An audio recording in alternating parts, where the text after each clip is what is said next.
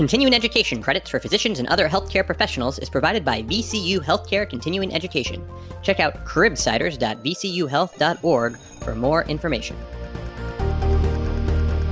The Cribsiders podcast is for entertainment, education, and informational purposes only. The views and statements expressed on this podcast are solely those of the host. Welcome back to the Cribsiders. I am Justin Burke, joined tonight by Dr. Chris the Chew Man Chew, and our wonderful producer and showrunner, Dr. Sam Mazer. What's up, Sam? Hey guys, how's it going? Excited to have everyone together for this great NephMadness episode. Our guest tonight is Dr. A.C. Gomez. She is here to discuss transitions from pediatric to adult nephrology as part of NephMadness. We use Alport syndrome as a great case. You're going to hear about it. But before we dive into content, hey, Chris, can you tell us about the show? Of course. We are the Pediatric Medicine Podcast. We interview leading experts in the fields to bring you clinical pearls, practice-changing knowledge, and answer lingering questions about core topics in pediatric medicine. Before we get into our wonderful guest bio, we'd love to take this time to welcome everyone to the NephMadness Pod Crawl. Woo! So the idea, yes, we'll look at that energy. The idea behind a pod crawl is for a variety of podcasts to coordinate on timing and topic to push the theme and get each other's listeners to explore all of the podcasts. One of the first goals behind NephMadness was to build a community, and in the early years of Twitter, NephMadness was the central to the formation of, quote, hashtag NephTwitter, and defining the ethos that makes our online community kind, intelligent, vibrant, and interesting. The NephMadness Pod Crawl hopes to inspire and grow the nephrology podcast community in the same way. So, for 2023, our second year, the Pod Crawl has assembled the Avengers of Medical Pods. So this is the Curbsiders, who'll get skinny on the mineralocorticoid receptor antagonists. Core AM will be covering kidney transplant in the classic 5-pearl format. Cardio Nerds will be covering the effect of heart failure devices on kidney health. Freely Filter will be trying to understand thrombotic microangiopathy. ISN Global Kidney Care goes deep on IgA nephropathy. We at the Cribsiders look at the transitions, but don't worry, we won't give much away right now. And Fellow on Call will be covering onconephrology. Last, but certainly not least, the Nephron segment looks at transgender health and CKD. 8 podcasts, one for each region in this year's NephMadness. So go to nephmadness.com/podcrawl to get all the links to all the shows. We have a fantastic conversation with our guest, Dr. A.C. Gomez. She is a Med-Peds Nephrology Fellow with a passion for the kidneys, medical education, and Philadelphia's sports team. Sorry, A.C. Although from the Philly area originally, she's now living in Boston, spreading the word of how great the kidneys are and working on how we can improve transitions of care for patients with chronic kidney disease. Today, as part of the NephMadness Pod Crawl, we use Alport syndrome as an example for CKD1, and boy does she give us a great primer into CKD. She also talks about how to prevent complications from chronic kidney disease and ultimately how to transition these patients to adult providers. I think everyone's going to really like this episode. I like it. Yeah. We didn't go with the urine one. That's pretty good. Yeah. I'm in. You're in for a treat, guys. Yeah.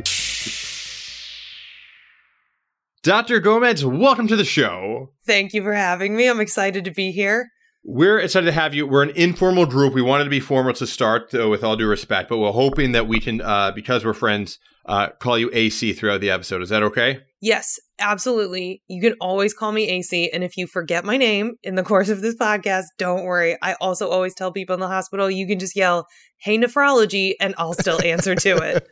That is so reassuring because I always feel very guilty when I see the nephrology team, but I forget the attending's name or someone, and I'm always like, "Oh, kidneys," and then get their attention. Like, "Oh, great!" While I have you, my favorite joke, not to, but this will be at the expense of cardiologists, so I think we can bond over this. One of my favorite bits that I do to amuse myself is we have clowns in the hospital sometimes, and I'll always go up to them and be like, "Hey guys, are you with cardiology? Are you the cardiology team?" And both times I've done this twice. Both times the clowns totally well-intentioned, like, "Oh my God, no, sorry, we're here just to help with children. We're not the cardiology team." And it's like, all right, thanks.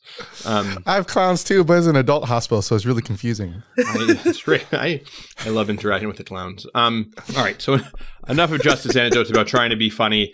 AC, we would love to get to know you better. Our audience would love to get to know you better. Can you tell us a little about yourself? Maybe as a one-liner, as we do patients, or anything that you want to tell us that listeners should know, maybe something outside of medicine. Oh, yeah, absolutely. So I'm a Philly area native. Go Birds, devastating loss in the Super Bowl. But tough. I'm a Med-Peds Nephrology Fellow, and I have the most irrational love of teaching about the kidneys that you'll ever encounter. super passionate about demystifying the black box that most people think of it as. And I love improving transitions of care, especially for teenagers, because teenagers and 4 years old are my favorite age. And I think they're the same developmentally. Don't dispute it. Very specific, amazing. And when not defending the beans, I love watching reality television or just exploring Boston with my husband, who's a MedPeds pulmonologist and just all around better human than me. Oh, whoa. It is a MedPeds family in your house and on the show tonight. So this is great.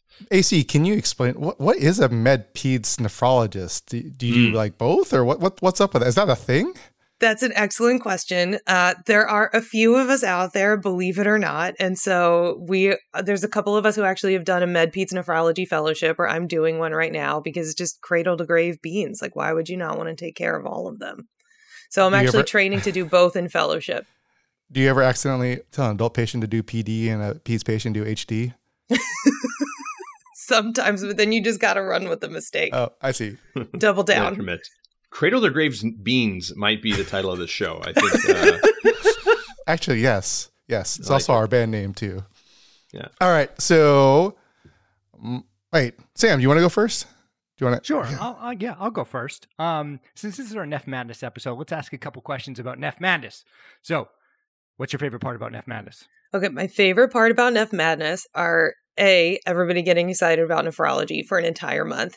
And hands down, any year that there is an animal region, because people throw down over that region, and I'm actually devastated that there's not one this year. It's always the most intense debate, like last year when our fellowship group made a bracket, and I love ending teaching sessions with a fun animal fact. So it always is also completely self-serving in that it helps me to do that. I still remember the shark sodium management from like 4 years ago, making it pretty far in the bracket, but not quite winning. Devastating. Animal House never wins. It's devastating. It's tough. They're the underdog. Who do you think is going to win this year?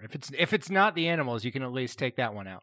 Okay, so selfishly, I'm rooting for either transitions of care or transgender kidney care because I think that's super important. Realistically, though, if I'm a betting woman, I'm betting on IgA. It's super hot this year.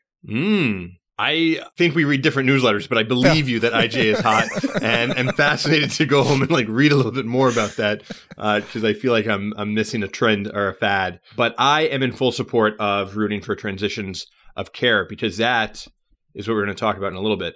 But we'll keep doing some questions. Chris, what do you got?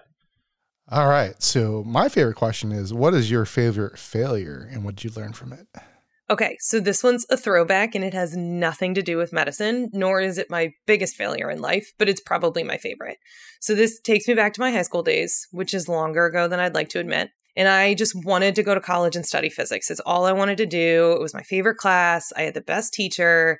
Everything was wonderful. I was like a super nerd in high school, did really well. So you'd think like, okay, this is her favorite subject. She does really well in school. She's going to rock this AP test, right? Like we all remember those tests.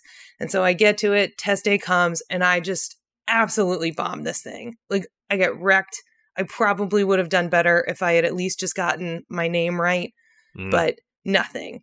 And it was this feeling of devastation, like all my dreams went out the window in a single day because it's high school and that's what you think, or at least that's how I thought. And I think a lot of times that's a pressure that we put on kids or even sometimes ourselves, especially in medicine, about one day or one test. So I go to college and I start taking my classes and I'm taking bio classes and physics classes and I'm calling myself a bio major, but the whole time physics is still my favorite. I'm leaving class like, man, did that just blow your mind or what? Like totally nerding out over it.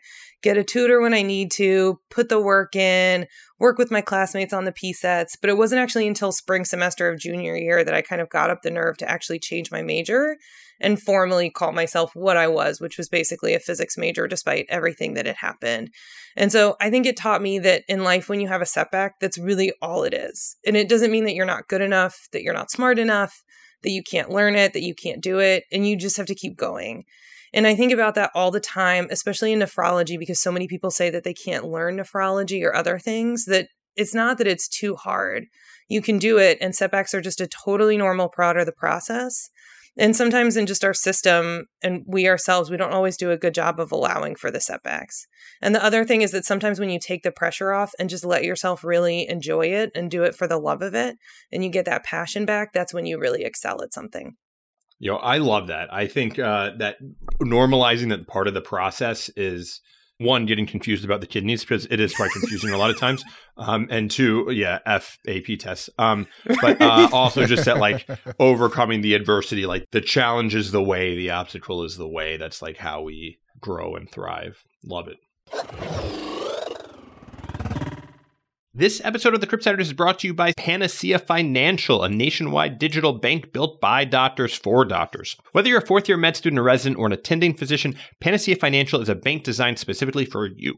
Panacea offers free checking with no ATM fees nationwide, 24/7 customer service, and loan options custom-made for physicians or trainees at every career stage. Instead of running up credit card debt, try your PRN personal loan that's designed to give you a better way to cover expenses such as relocation, board exams, home renovations, or even consolidating high-interest debt. Panacea's PRN personal loan is funded in as little as 24 hours, with interest rates starting at half of a typical credit card. They understand money can be tight, which is why they offer a period of no or reduced payments on their PRN personal loans. They also support physicians in other ways, including helping you start, expand, or even buying into a practice or surgery center. If you're ready to join the thousands of doctors who have declared independence from traditional banks, visit panaceafinancial.com today to open your free account. Panacea Financial is a division of Primus, member FDIC. So let's dive into some content, because we got an ambitious script that I'm really excited to talk about. And so how about we dive into some content? Sam, you want to start us off? Yeah, absolutely. So we have Al Port. He's an 8-year-old boy. He's presenting to your clinic with hematuria. He was recently seen in the emergency room for 5 days of fever, nausea, vomiting, and abdominal pain. He was ultimately diagnosed with viral gastroenteritis. However, his UA was notable for hematuria. So he was told to have it repeated at his PCP's office, where the hematuria was still persistent. After asking more questions about his family history, you discover that Al's grandfather and 2 uncles both developed renal failure in the 50s. You were concerned about hereditary nephritis and obtain a BMP, which reveals a creatinine of 0.35. So first question for you, AC. Does a normal creatinine exclude the diagnosis of hereditary nephritis or Alport syndrome? So definitely not. A normal creatinine does not exclude a diagnosis of hereditary nephritis or Alport syndrome. So in general, if there's any concern that a child may have a kidney issue, even if their creatinine is normal, it's the type of thing that we want to know and work up so that they can get appropriate screening and monitoring, and so that we can give them some preventative measures as well. Awesome. And we are going to talk about a lot of those things. But before we do that, would you mind just walking us through the pathophysiology of Alport syndrome? Yeah. So from a kidney perspective, so remember, throwback, your kidneys are composed of about 1 million nephrons each, and each one is composed of a glomerulus and a tubule, each nephron. So your glomerulus has a really important structure called the glomerular basement membrane, which is responsible for filtering the blood and keeping the good stuff like blood and protein in, and then letting it ultrafiltrate through into the Bowman space where things can then be secreted and reabsorbed in the tubules and ultimately form urine. So among other things, your glomerular basement membrane is composed of collagen, and specifically type 4 collagen. So in the fetal kidney, you have trimers of collagen 4 alpha 1 and 2, but then in the mature GBM, it's composed of trimers of collagen 4 alpha 3, 4, and 5.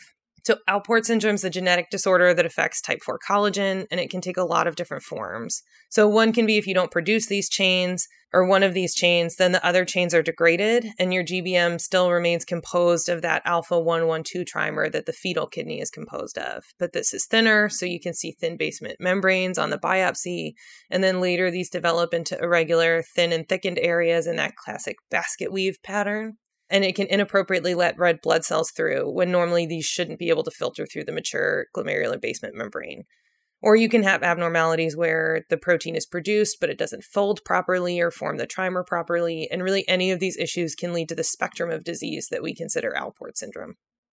And so if I can maybe just do teach back so that first of all, what a beautiful explanation of the nephron, glomerulus, and Bowman space to the tubules. I feel like it's I can like reimagine my physiology book, Costanza, that purple, whatever book. But it sounds like so Alport really is just the collagen thinning essentially the basement membrane. And so things like blood get through when they shouldn't. Is that for, a simpleton like me, a reasonable take home? I think that's a reasonable way to think about it. Absolutely. Beautiful. And we're worried about Alport, both because of his presentation of hematuria and his name, which really draws a red flag right from the start of the case. You can't anchor like that. You gotta. It's a great point. It's a great point. Yeah. So how do a lot of the patients, and we're going to talk about chronic kidney disease a little more broadly, but as this kind of as a fun case example, for someone that has basement membrane pathology like Alport syndrome, how are they typically presenting clinically? Like, what should we be on the lookout so we make sure we don't miss any Alport syndrome? Yeah, so back when I was in medical school, which is a phrase I never thought I'd hear myself say, we usually thought of Alport syndrome as an X-linked disorder, with females being carriers or occasionally affected due to X inactivation. But now we know that there's an X-linked form of Alport syndrome because the gene for collagen 4A5 is on the X chromosome, but the genes for collagen 4A3 and 4A4, which are the other parts of the trimer, are on chromosome 2. So basically, this means that you can have an autosomal recessive or autosomal dominant Alport syndrome, and it's not always X-linked. If there's a family history of Alport syndrome, some people will consider genetic testing, but others prefer to wait until the individual's older so that they can make their own decision about it. But in individuals with a family history, I definitely recommend screening for hematuria and proteinuria because that's something that we commonly see. So clinically, kids will often present with microscopic hematuria, but they may or may not ever have a UA in childhood, so we may not see this. We may see kids referred after blood has been reported on a UA looking for infection or things like that, but then the hematuria, like in this case, is persistent, so then they ultimately come to see us. Then later, they can develop proteinuria, and some can eventually develop kidney failure, but the timing of symptoms really depends on the severity and the type of mutation. So even within families, patients with the same variant, the presentation can be very variable in terms of timing or severity of symptoms. So the other thing is, even though I'm kidney-centric, obviously, because it's the best organ, Alport syndrome isn't all about the kidneys. So collagen 4 is important elsewhere in the body too, especially the eyes, like the cornea, the lens, and the retina, and it's present in the ears. So people can get sensory neural hearing loss or a variety of problems in the eye, like vision loss, protrusion of the lens, delayed healing of corneal ulcerations, and other symptoms. And then in rare cases, if you have a deletion in COL4A5 that extends into 4A6, people can actually present with leiomyomas, but this is very uncommon. But most patients with Alport syndrome, the big things to keep in mind are going to be kidney issues like hematuria, proteinuria, and later on potentially kidney failure, eye issues like vision problems, and hearing loss. So you're saying that majority of the time we find it incidentally after getting UA. So me as a general pediatrician, if I'm getting a UA on a patient, I'm seeing hematuria, one of the things I should probably do first is maybe get a family history, and that should then start me thinking if I need to worry about something like Alport's. Is that correct? Yeah, so I would always get a family history, and then if you get a UA when they're sick, I would repeat it again when they're coming and they're healthy, like for a well child check or in a few weeks when they're a little bit better to make sure that the hematuria and proteinuria are persistent. Will we ever see any of like the vision or hearing stuff on general screening stuff? Or will it be like if they see the eye doctor just for a regular checkup, or they're doing their hearing testing at school? Would that be a pathway that we might see these kids first? That could be a pathway that you may see these kids first. And then don't forget too, for kids with hearing loss, the thing that you may actually end up seeing is developmental delay. So for any kids, obviously, with speech delay, we want to screen for hearing loss as the first step, and that can certainly be a presentation of Alport syndrome. And so I think Alport syndrome we were kind of using as a great example, one, to kind of talk about family history spanning the lifespan. It's one example of chronic kidney disease. And this is something that I always like doing as like a little clinic teaching of having the resident tell me how to define or diagnose chronic kidney disease. And typically the answer I get is GFR less than 60, which is always a great starting point because I think that's what we often think of with chronic kidney disease. So we said that his creatinine is 0.35, which I'm going to do the calculation in my head, but that says that his GFR is probably fine. And so does Al have CKD? How do we define CKD in a pediatric population? So my pretest probability that Al has Alport syndrome is pretty high in this case, especially with his family history and with my anchoring on his name. But it's important not to anchor. So I would get an ultrasound to help me rule out other causes of hematuria like stones. Still, I think that Alport syndrome is probably the most likely. So although we don't commonly use this terminology, like you're saying, a lot of people consider CKD to be a GFR of less than 60. Even with a normal GFR, if there's evidence of structural or functional abnormality, like in the case of Alport syndrome, where your GBM is abnormal, this in and of itself is classified as stage 1 chronic kidney disease.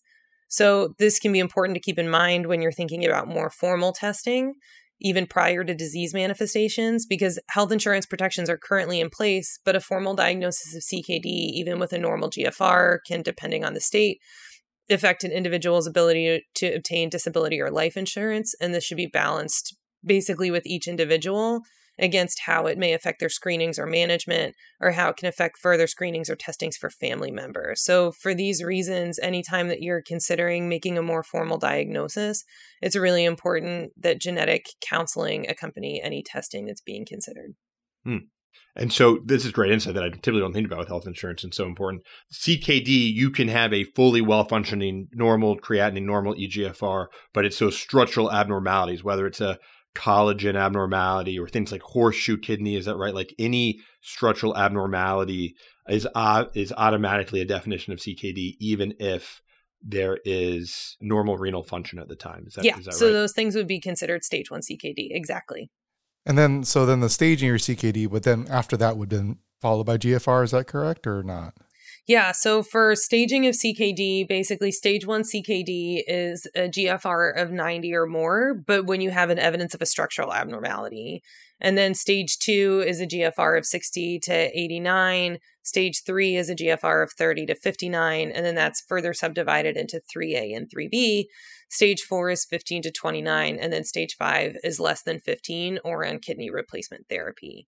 But the exception to that staging is actually kids under age 2, because their normal GFR is different and actually lower. So for children under age 2, you need to compare their estimated GFR to age-appropriate norms.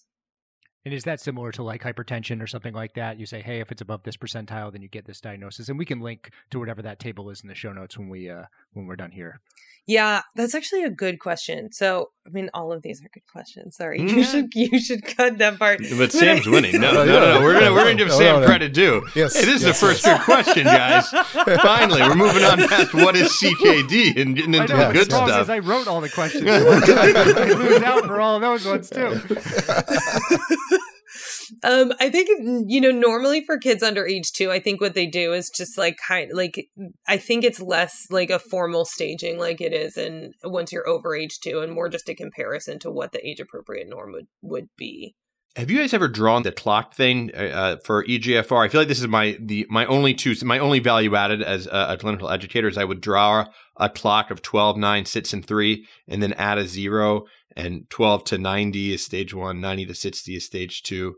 We'll do a link, but that's how I've always taught this. I think I learned that from Joel Toff from a Curbsider episode. Didn't he? I don't know. I remember the resident that taught me that in medical school, and I give her credit, although I forget her name. Well, now that you guys taught me that, I'm going to teach it to my patients, and I'm not going to give any of you guys credit. I'm going to say I came up with it. You can take full credit. The world would be a better place if people didn't care about who took credit for that quote. I think Winston Churchill wanted to make sure that he got credit for that quote. I don't know who said that quote. It doesn't matter who said that quote. This episode of The Curbsiders is sponsored by Glass Health, a new digital notebook designed for clinicians and learners. With Glass, you can capture all of the schemas, script, cases, and pearls you encounter and leverage them to take better care of patients. Their notebook is perfect for organizing all your tutorials, papers, podcasts, photos, slides, whiteboard doodles, whatever you have that's been building up in your email or phone, put them into Glass. Glass also has a community library with fantastic pages from clinicians around the world, so you can steal the schemas of people who are much smarter than you and keep learning medicine. The community library is filled with dot phrase-like clinical plans for common situations we encounter on the wards and in the clinic. So go try Glass Health for yourself today by visiting glass.health to keep all your medical knowledge in one place. And guess what? The pro version of Glass, it gives you access to AI features so you can be artificially intelligent and all the medical knowledge visualizations. You can get 1 month of Glass Pro free by signing up at glass.health and using the code word Curbsiders. We're part of the Curbsiders family, so put in Curbsiders. Glass.health. AC, I have one question. So you said stage 3 is broken into 3A and 3B. Mm-hmm. And I've heard, like, at least for an adults, they say they break it down to, in terms of increasing severity of like how close you're going to refer to nephrology. Like, does this hold true with peds too? Or is there a reason why it's broken down 3A, 3B, or is it useful at all? So in peds in general, if they have CKD, I would probably just refer them to nephrology. But where I really think it comes into play is that the more you progress along, the more you're at risk for certain things that we need to be monitoring for, like mineral and bone disorders or mineral and bone disease. So I tend to think of it as the further along you get on the spectrum, the more I need to start monitoring more closely for those things. So we're going to get into, we're definitely going to get into those as we go on about monitoring and treatment. But let's start in the beginning for treatment. So Al, we are giving him a almost diagnosis of Alport syndrome, but we're getting close there. What medications will we start Al on if that was the case? So I would talk to the family about the possibility of starting an ACE inhibitor if he's formally diagnosed. I think if a diagnosis of Alport syndrome is confirmed, some physicians would actually consider starting an ACE inhibitor at the time of diagnosis now, as long as the kid is older than age 2, even before the development of proteinuria or a reduced GFR. But this is an area of debate in the field, to be sure. So where this comes from is that ACE inhibitors in patients with Alport syndrome have been shown to delay the median age of kidney failure in those with proteinuria. And in those with just hematuria, like our patient, or with microalbuminuria, there was a trial that was published in 2020 that was underpowered, but showed a trend toward delayed progression of albuminuria. And it didn't show any increased adverse events as a result of ACE inhibitors in that population. So for that reason, there's some people that will start it at the time of diagnosis now. So that's certainly something that I would talk to the parents about. And do you know if this is a certain dose that you have to like titrate up on, or as long as you're starting a ACE inhibitor and as long as their blood pressure is okay, are you getting that benefit for it? So it's a little bit difficult because when they have proteinuria, then we'll titrate their dose of the ACE inhibitor basically until we kind of have their proteinuria under control. But in that case, I would probably just start it and kind of keep it at that dose. And is ramipril typically the ACE of choice, or will we see other types of ACE inhibitors often used by a pediatric nephrologist? You'll see other types of ACE inhibitors, and it's partially going to depend on what the kid is able to take in terms of what comes in like a liquid form or a pill form, how frequently they need to take it, and what we can get insurance approval for. And I think for most patients that we run into for Alport syndrome, I think as a teach back moment for us, we can probably say, hey, titrate up this ACE inhibitor as far as their blood pressure tolerates until the proteinuria gets better. I think that's it sounds like a very reasonable thing for us to do. I mean, if we were doing this and we weren't pediatric nephrologists. Yes, that is definitely what I would do.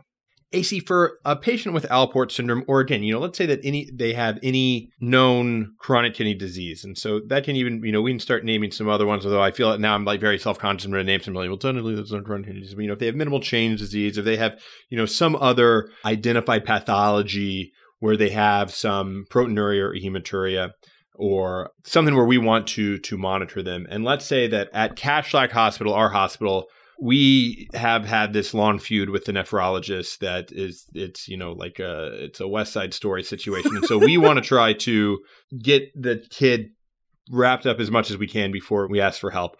What labs are we looking at? Is it just creatinine? Are there other CKD labs? Can you comment on my favorite lab? Because I have no idea if there's actually great evidence for it. Is cystatin C ready for prime time in kids? What's the lab workup we're doing for kids that we've decided have chronic kidney disease?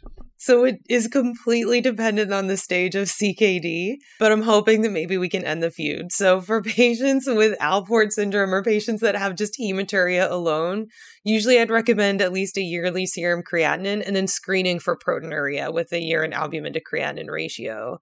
If they have proteinuria or albuminuria, then I'd recommend these same tests to be done every 6 months.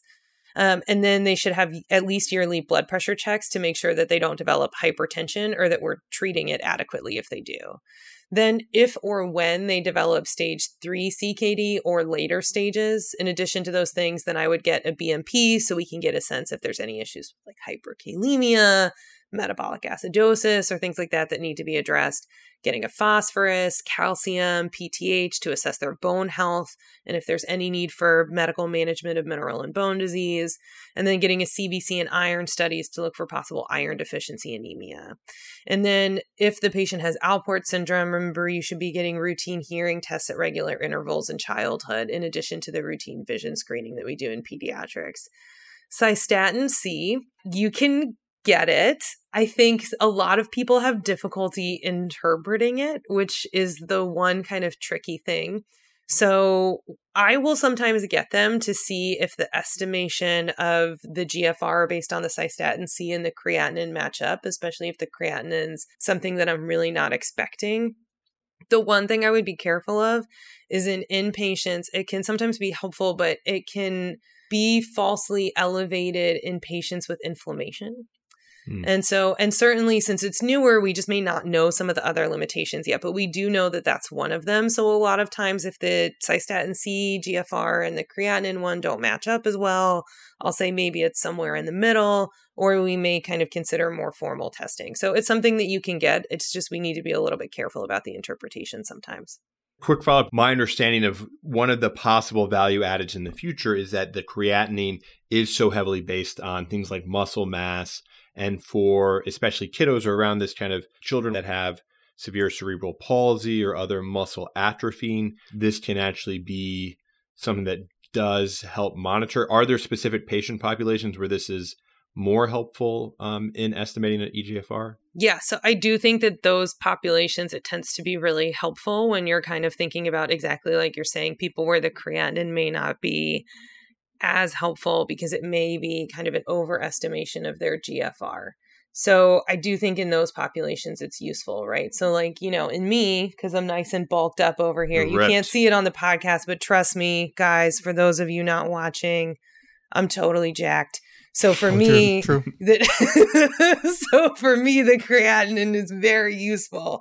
Okay. But for some other people, like, I don't know, maybe your average nephrologist, it may not be as beneficial. So I have one question about the screening for protein and proteinuria and albuminuria. Are we settling on mostly just doing the spot albumin creatinine or protein creatinine? Do we ever do 24-hour like protein? Do we feel safe that it's pretty accurate using those ratios? I usually will do the spot unless they have something like a severe AKI where I think it may not be as useful, but I typically will do the spot albumin to creatinine ratio. Yeah. When is biopsy indicated? I always want to know, like when we, like, I don't know, maybe we talked about it and I missed it, but I always feel that, let's dive in. Yeah. So, maybe they have some hematuria and then I'm like, oh, I don't know what to do. And then like, maybe we need a biopsy and the nephrologist is like, no, we don't need to. And or sometimes like, oh, I think we need a biopsy and the nephrologist is like, we need a biopsy. So like, I never know. I feel like I'm always wrong. So that's fair. And there is definitely some variation depending on which nephrologist you ask. So that's pretty common, especially if it's hematuria alone. If we're fairly convinced that it's either not coming from the glomerulus or not a GN, or we look under the microscope and the red cells look nice and euvolemic, or it's not persistent or things like that, then we may consider kind of leaving it alone if they don't have any proteinuria, if their kidney function is fine. But the kids where I'd consider it are patients that have proteinuria, patients that have reduced kidney function, or sometimes with discussions with the family, if they have recurrent gross, tea or Coca-Cola colored urine, gross hematuria in that way, and I look under the scope and it looks like it's coming from the glomerulus, then I'll talk to them about the risks and benefits of biopsy. And so just to quickly clarify, there's other things obviously that can cause hematuria. We talked about kidney stones and looking at ultrasound, but other things I think of like IgA nephropathy. I'm going to run out of the nephrology differential very quickly, but those you're saying it really like looking at a spinned urine or looking at the microscope is really one of the first steps of differentiating these types of microhematuria. Is that fair to say? Yeah. So I look at everybody's urine under the microscope. And for kids, I also look at their parents' urine to see if they have undiagnosed hematuria that we don't know about, because that can be helpful as well. Sometimes the parents just may never have had a UA, but you'll actually get that information. So in our clinic, we always spin the parents' urine as well. But yes, exactly. So those types of things, we may be able to tell if the red cells are eumorphic appearing. I think my favorite thing if I was a pediatric nephrologist is walking into a room and be like, we're getting pee from everyone in the room, guys. Cups all around. We're getting everyone's pee. That's Here amazing. we go. Hand them out. I have never thought about that. That's such a great idea. Yeah. So if the parents have undiagnosed, you just see them in your adult side of the clinic, right? That's actually exactly what I do. So that's why I exist. So I just tell them to walk across the street, and then I walk across the street slightly faster using a bridge and just see them over there. That pizza's amazing. It's the best. It's the best specialty, and everybody listening should go into MedPeds. I guess I'll bring us back a little bit. To Thank you, Sam. to these tests here. So we did talk about getting, as Chris said, a protein creatinine ratio, and this being albumin, which should work for us getting a spot. You had mentioned getting this roughly every 6 months ish for someone who's at albuminuria. What about the other test? How frequently should we be getting these tests? And it seems like nephrologists want them relatively frequently, and if they're in the ED with us, we should get these tests for them, or should we get them in primary care? How often should we be following this stuff? That's an excellent question. So like you said, if they have just hematuria alone, then I'll usually do yearly for hematuria, proteinuria, creatinine. If they have proteinuria, I usually recommend following every 6 months like we talked about. But sometimes I'll do more frequently if we're doing something like starting an ACE inhibitor to try and optimally control their proteinuria. And then as far as those other CKD labs, the monitoring frequency completely depends on the stage. So for stage 3 CKD, I'll usually do roughly every 6 months. For stage 4, every 3 to 4 months. And then for stage 5, every 1 to 3 months. And then how frequently in that range that I'll monitor kind of depends on the rate of progression of kidney disease, where in that stage they fall, and then any previous abnormalities. Am I already treating them and I'm monitoring for those things? So it really depends on all of those. So these are great, obviously, things that we're monitoring for. You mentioned looking at things like the BMP, and with progression of disease, there's concern for more bone disease. Can you talk a little bit about, why are these children at high risk for growth failure? What's putting them at risk for bone disease? Why are these things that occur in chronic kidney disease? So the growth failure in chronic kidney disease, like almost everything in medicine, is multifactorial. So one of the most important things is kids with advanced chronic kidney disease have a relative resistance to growth hormone. So they may actually require supplementation to reach their growth potential. And then they may have additional contributing factors like nutrition issues, mineral and bone disease, and then metabolic acidosis can contribute if it's untreated. Oh, interesting. The dietary? Tell me more about that. Yeah. What's up with that? Yeah. So what dietary modifications are needed depends on the nature of the kidney disease and the stage of the kidney disease. But because undernutrition can play a role in growth failure in kidney disease, especially for patients like this, I usually recommend the same healthy, varied diet that I'd recommend for everyone, unless they're having specific issues that would require things like limitation of potassium, phosphorus, etc. But unlike a lot of our adult patients, in kids, we try and focus on how to moderate things in a healthy way rather than complete elimination from the diet. Great. And as far as the whole protein, I feel like protein modification in chronic kidney disease diet was something that previously people talked about. Any modification of protein, high protein, low protein in a chronic kidney disease kid? I don't usually recommend protein modifications. I actually don't know the latest guidelines on that, but I typically don't. Great. Wait, so going back, you're saying something about limiting phosphate and stuff like that. So, like, there are other ways to look at phosphate too. Like we can do like phosphate binders. There are potassium binders, and then in supplementation you can do like vitamin D. Can you explain a little bit about that? Yeah. So anytime I talk to patients or their families with kidney disease, I tell them that the kidney has a couple major functions, and I realize this is an oversimplification, but the major functions that I tell them to look at are usually, can your kidney generate enough urine to handle the volume that you're consuming? Because then if not, we may need to do a fluid restriction, medicines, or in extreme cases, dialysis to augment this. And then can your kidneys regulate your electrolytes? So in particular, can they keep your potassium in a safe range? So if not, we may need to limit the potassium in the diet or use a potassium binder to help bring things down into a safe range. So typically we'll do dietary modification first. And then if your potassium still isn't well controlled after dietary modification, then we'll consider the addition of a potassium binder. Can your kidney buffer the acid that you're generating every day? So all of us generate acid just from existing, and then the kidneys buffer it. So if not, it can cause a chronic metabolic acidosis, and we may need to give bicarb supplementation. Can your kidney generate enough erythropoietin to keep your blood count up and specifically your hemoglobin? So erythropoietin is produced by the kidneys and acts on bone marrow to produce more red blood cells in response to anemia. So if your hemoglobin's low, then we need to check some iron studies and a reticulocyte count to see if you may need either oral or IV iron, or if we need to give supplemental erythropoietin to help bring your hemoglobin up to try and reduce transfusions. And then last is your bone health. So people with kidney disease often have abnormalities in the regulation of their bone health. So specifically calcium, phosphorus, vitamin D, and PTH. So we check those labs regularly like we talked about. And if your phosphorus gets too high, then we may limit the phosphorus in the diet, which again is typically our first go-to. And then if it's still too elevated, then we may give phos binders. And if your vitamin D is too low, we may need to give supplements to help optimize your bone health long-term. So that's an awesome breakdown of each of the individual pieces that the kidney runs. Potassium, phosphate, vitamin D, that's awesome. I'm just going to ask, for me as a general practitioner, I just like to ask a lot of specific questions about how I can do stuff. So just so I don't mess it up. And so I might ask a couple questions about each of these individual things. So for, let's start with the potassium. You mentioned if our potassium isn't limited, to use a potassium binder. What number of potassium do we generally say in pediatrics that's like, ooh, this isn't that good? Because I know kids can handle higher potassium than adults. Yeah, so in babies, you can kind of let it ride pretty high, but usually once they get a little bit older, I'll typically say above 5.5 is when I'll start to consider first limiting their potassium in their diet and then potentially doing a potassium binder after that.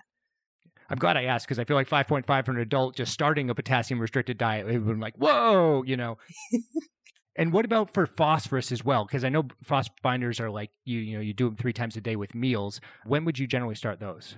So phos binders are much trickier. And the reason is because kids are still mineralizing their bones. So we'll actually tolerate pretty high phosphorus for kids. So if they're above 13 or if they're an adult, then again, even though the upper limit of normal is 4.5, typically I'll start a phos binder when it gets consistently above 5.5 and it's not controlled with dietary modifications. But for kids under 13, you should actually look at the KDOQI guidelines for what a normal upper limit of phosphorus is, because that's completely age dependent. And we want to make sure that we don't bring it down too much for those kids since they are still mineralizing their bones. Awesome. That's super, super helpful. And then the same thing, just to round it out here, when we talk about their anemia as well, is there a certain point also when you're going to start EPO? Is there a certain point when you're going to start iron supplementation? Did you say, hey, this anemia isn't going to cut it for this kid, even though, again, it's much better than the adult? Yeah, controversial topic. EPO is a very controversial topic. Iron is less controversial. So typically in Skip EPO then. Skip EPO. I apologize. I didn't mean to say that. No, we like controversy. Sam, face law, man. Let's do that. We need a controversy. So typically for anyone with CKD, we want their iron saturation to be above 30% as long as their ferritin isn't too elevated. And then we'll give either PO or IV iron. And IV iron usually tends to be a little bit better, actually, in people with kidney disease. And then if you manage to attain that and their blood counts are still low, some people will aim for a hemoglobin of like roughly 10, but again, that's very controversial. There's not as much data behind that. So how much you'll find people either caring or abiding by that is totally dependent on the nephrologist. No, that makes sense. And I think that's fair across the board. Sorry, Justin, what were you going to say? Well, I was just I remember I'm a little rusty, so I'd like to refresh because I remember this was a teaching point that I used to do on chronic kidney disease and bone mineral disease. And just to kind of review the pathophysiology, because it's always fascinating, with poor kidney function, is it the decrease of like activating your vitamin D, which stops calcium absorption, which then increases parathyroid, which then increases bone resorption? Is that right? Like how do kidneys hurt bone? Yeah. So it's a pretty complicated pathway, but that is right. So in your kidney, your vitamin D gets converted from 25 vitamin D to 125 vitamin D. And your kidneys are responsible for helping to reabsorb calcium and phosphorus. And so when you have chronic kidney disease, your phosphorus can get too high. You can have issues with your calcium. Your PTH starts to ramp up exactly like you're saying. And then PTH basically helps your kidneys to excrete more phosphorus and increase your calcium reabsorption, also increase calcium reabsorption in your gut, but it also increases bone reabsorption. And so we want to be really careful to kind of keep those things in a regulated range so that you don't end up with too many long-term issues with your bone health. And then usually we do follow PTH as being the main driver of this, right? And so when are you giving vitamin D for patients based on their PTH? Like what PTH number you say, I need to treat this, and how do you do it? Yeah. So usually for elevated PTH, the first thing that we want to do before we do anything else is make sure that we get the phosphorus into a good range. So you want to control their phosphorus first and see if that helps to control their PTH. If they're vitamin D deficient and they don't already have issues with hypercalcemia, then you can give vitamin D supplementation. And then after that, depending on their calcium level, you can either give calcimimetics or calcitriol to try and bring their PTH down. But this is also another controversial topic in kidney medicine. So here for the actual PTH range that you want, KDOQI typically recommends a PTH range of 150 to 300, and that's going to depend on the stage of CKD. KDIGO recommends 2 to 9 times the upper limit of normal, which actually goes all the way up to 600. So you can see that it's not necessarily consistent across guidelines. And again, you'll see some practice variation among nephrologists. This nephrology controversy makes it sound like I bet your national conferences are wild. They're absolutely wild. It's just a throwdown every time. Everyone's sitting in different groups. Yeah, exactly. You have your people that hydrate, people that trust their kidneys, people that control the PTH, people that are just going wild with EPO. Amazing. We're nuts. I love it. And to finish this off, are there any other medicines that we should be thinking about for patients with CKD? You know, we talked about binders, we talked about supplementation, we talked about actually ACE inhibitors as well. Are there any other medicines that we should know of or be thinking of right now? Yeah, so it's always important to control your blood pressure. So that's number one. And then the other thing is in adult medicine, SGLT2 inhibitors, as you guys know, are all the rage, especially for patients with proteinuric kidney disease. They're starting to be expanded potentially to patients with non-proteinuric kidney disease. But it's important to know that even though some of these trials didn't exclude patients with things like Alport syndrome, only a small number had some of these things. So where we need more data is people with genetic causes of kidney disease, and then more data in peds, because their use isn't currently approved in children. Amazing. And while we're talking about medicines, I feel like no nephrology note is not complete without a list of medications to avoid. NSAIDs. And specifically NSAIDs. Who can have NSAIDs? Who can't? Are there other medicines that people with chronic kidney disease need to be on the lookout for? Yeah, so I usually will tell people to avoid ibuprofen or other NSAIDs.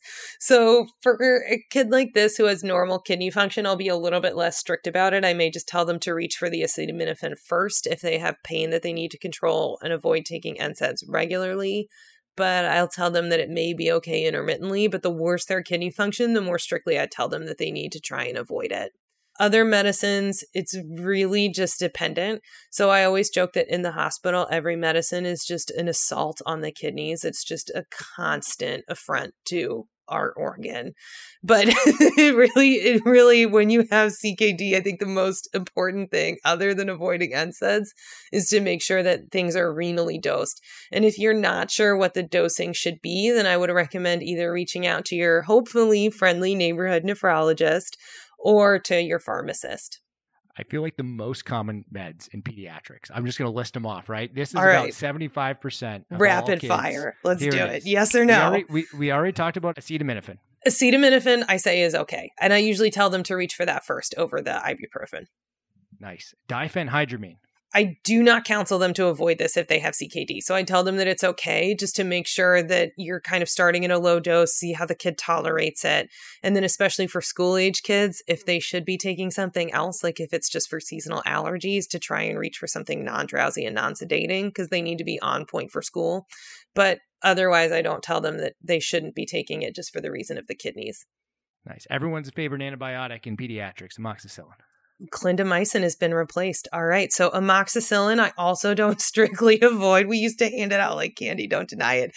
But penicillins can cause an interstitial nephritis. So if you start someone on amoxicillin or any penicillin and their creatinine starts to worsen, then that's something to keep in mind. And lastly, our favorite respiratory distress medicine, dexamethasone. Go ahead and do it. I'm on board. IV contrast. You're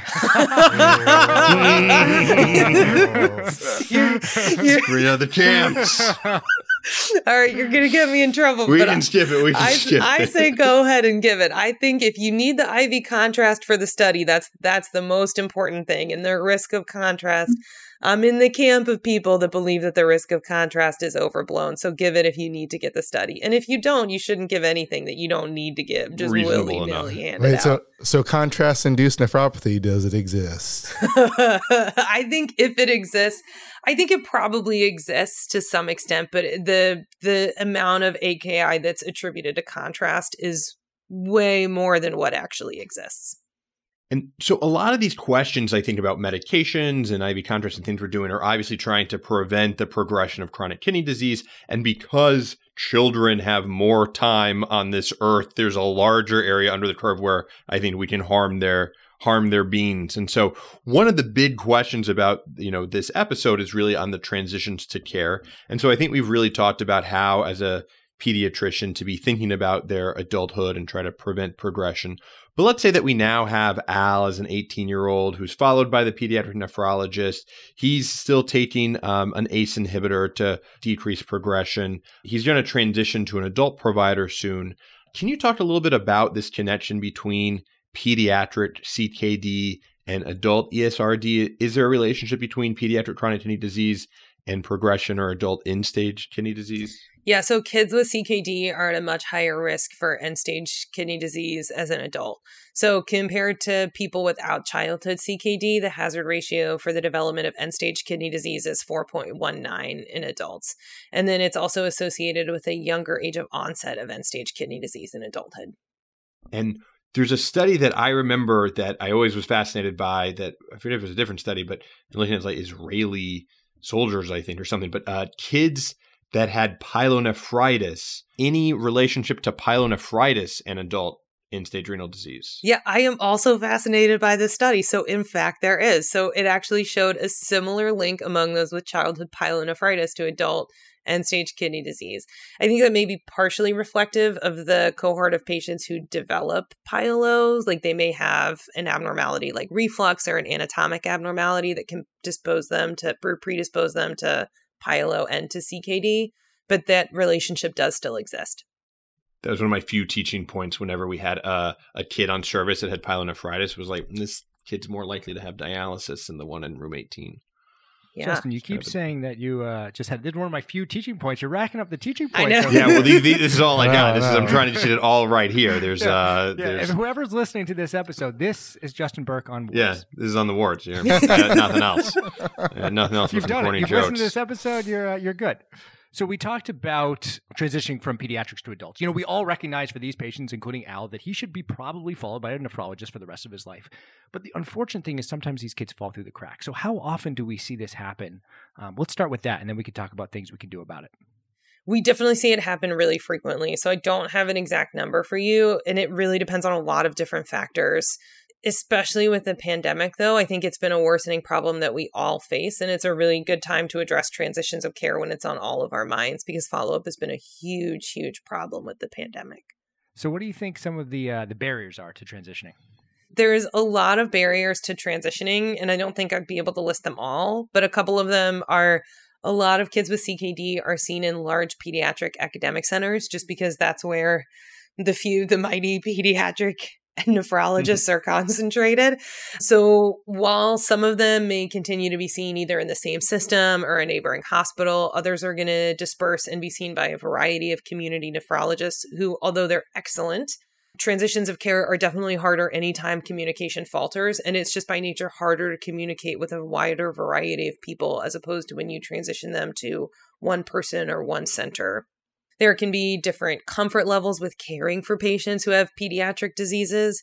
And often our patients in pediatrics don't just have one issue, and they may need a lot of different specialists in that care to be coordinated. And coordinating all of these transitions together and in an effective way is really difficult. But otherwise, we end up in a situation where they may not know which hospital to go to if they get sick, or they go to one or the other, but only some specialists or some people that know them are there. And so it's really difficult for them to know even where to go for care. Changes in insurance coverage can complicate things. People can have trust issues because they may have a long-standing relationship with their pediatric nephrologist or pediatrician. And then in pediatric centers, there tend to be fewer patients and more resources to help patients and families make sure that they don't fall through the cracks. But in non-pediatric centers, that's usually just not feasible because of a combination of caseload and resources. And then lastly, this is just also a time where there's a lot of other transitions that are going on in their life besides just the things that are going on in medicine. So they may be moving out of state, going to college, moving out of the house.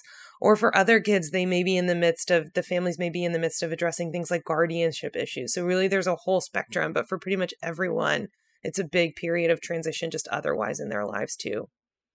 And so can I ask, if I'm primary care physician for a patient with pediatric chronic kidney disease who has this great relationship with their pediatric nephrologist, we're transitioning them, as an adult nephrologist, what are the most important things to know? I presume it's, diagnosis, maybe biopsy results, trend in creatinines. Are there other things that we can do to try to set up the patient's first visit with their adult nephrologist for success, assuming that their pediatric nephrologist is out of the pit? They got hit by a bus. We got to take over the transition. What does the adult nephrologist need to know?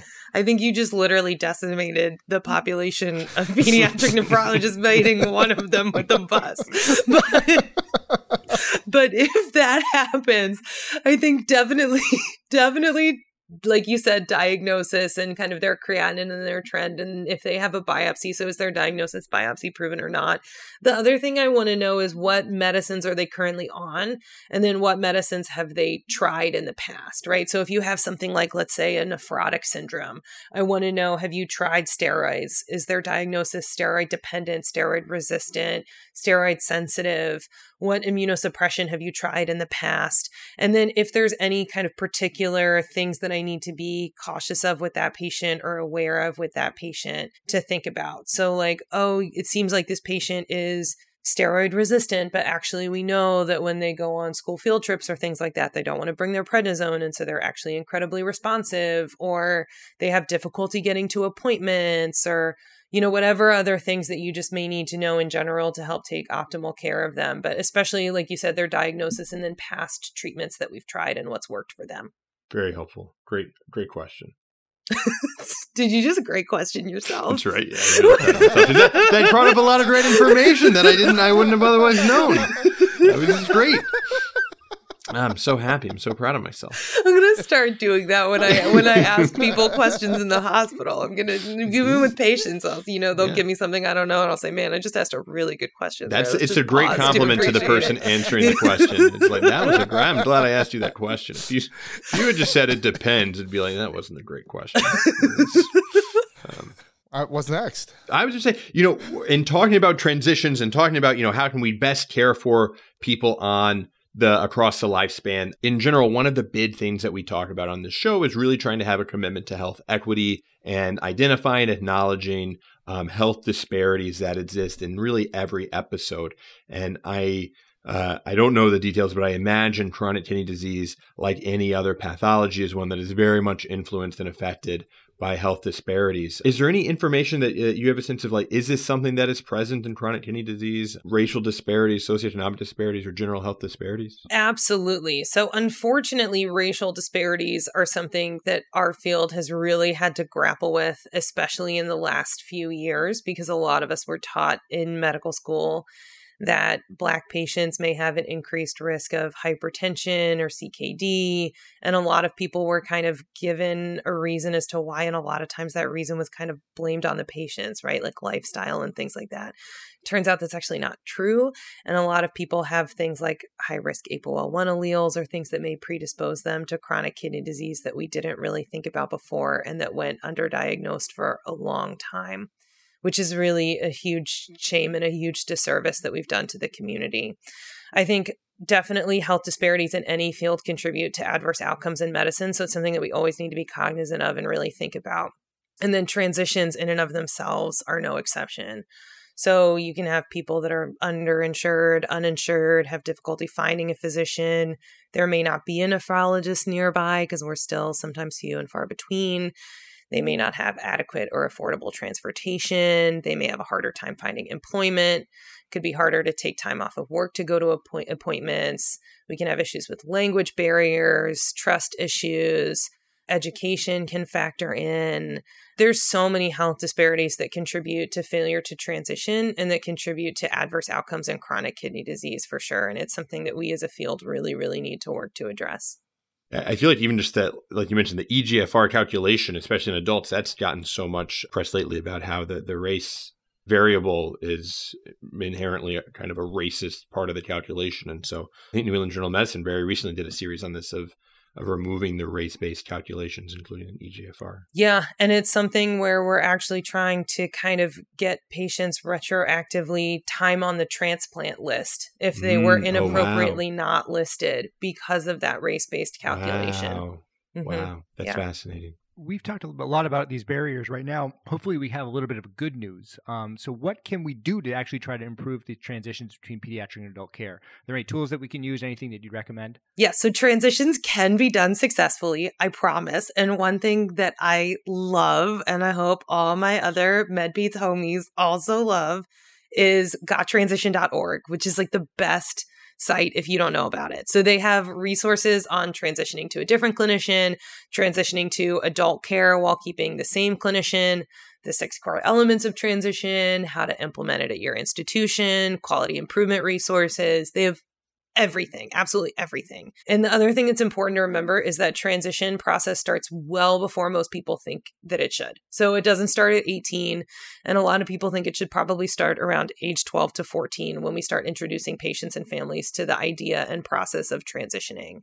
So if you have a local MedPeds person, I would recommend reaching out to them to see if they have any recommendations for how to establish and improve the transition process. And then don't forget to engage your colleagues on the other side. So if you're adult medicine, engaging pediatrics, and if you're in pediatrics, engaging adult medicine to see what could be improved, what's going well and what isn't going well. And then at the end of the day, the time of transitions is a time when people have a really high risk of relapse or graft loss if they have a transplant and all sorts of different health problems. So really starting the process early and working to improve it at your institution is in the best interest of our patients and families.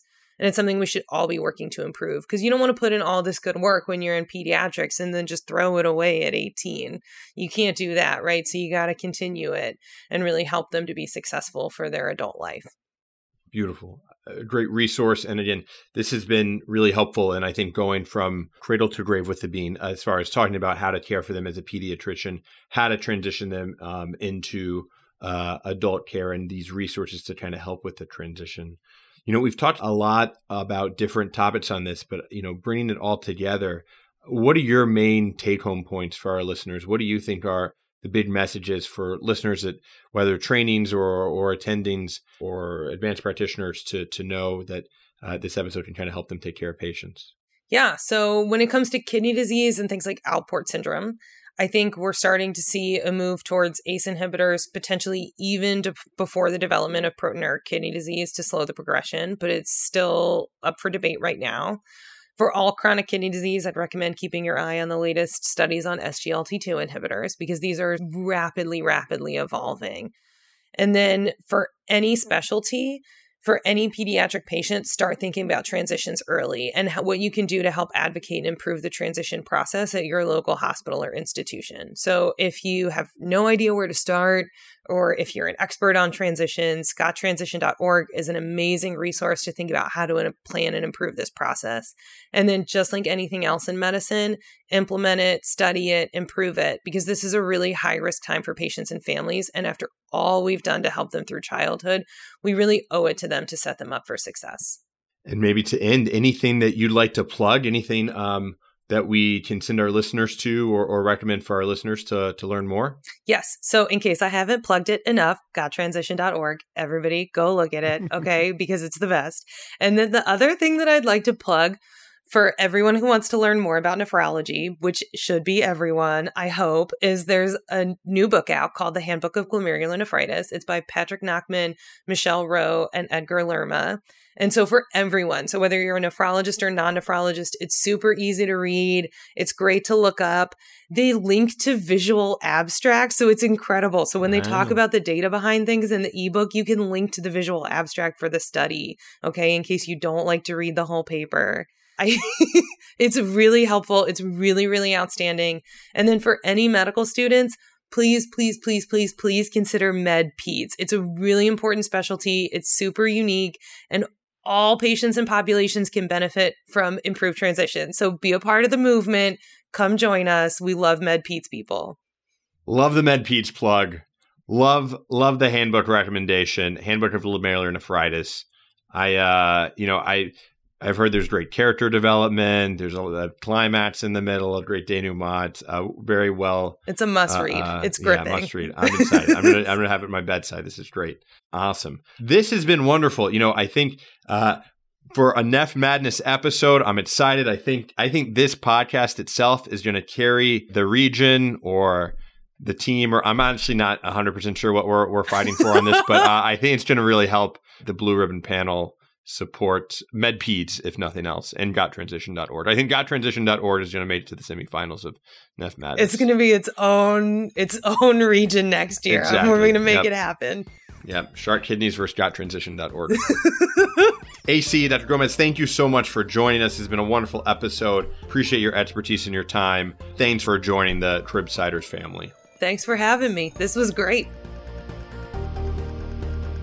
So this has been another episode of The Cribsiders. It's for the kids. Get show notes and sign up for our weekly Knowledge Food Formula Feeds newsletter on our website at www.thecribsiders.com.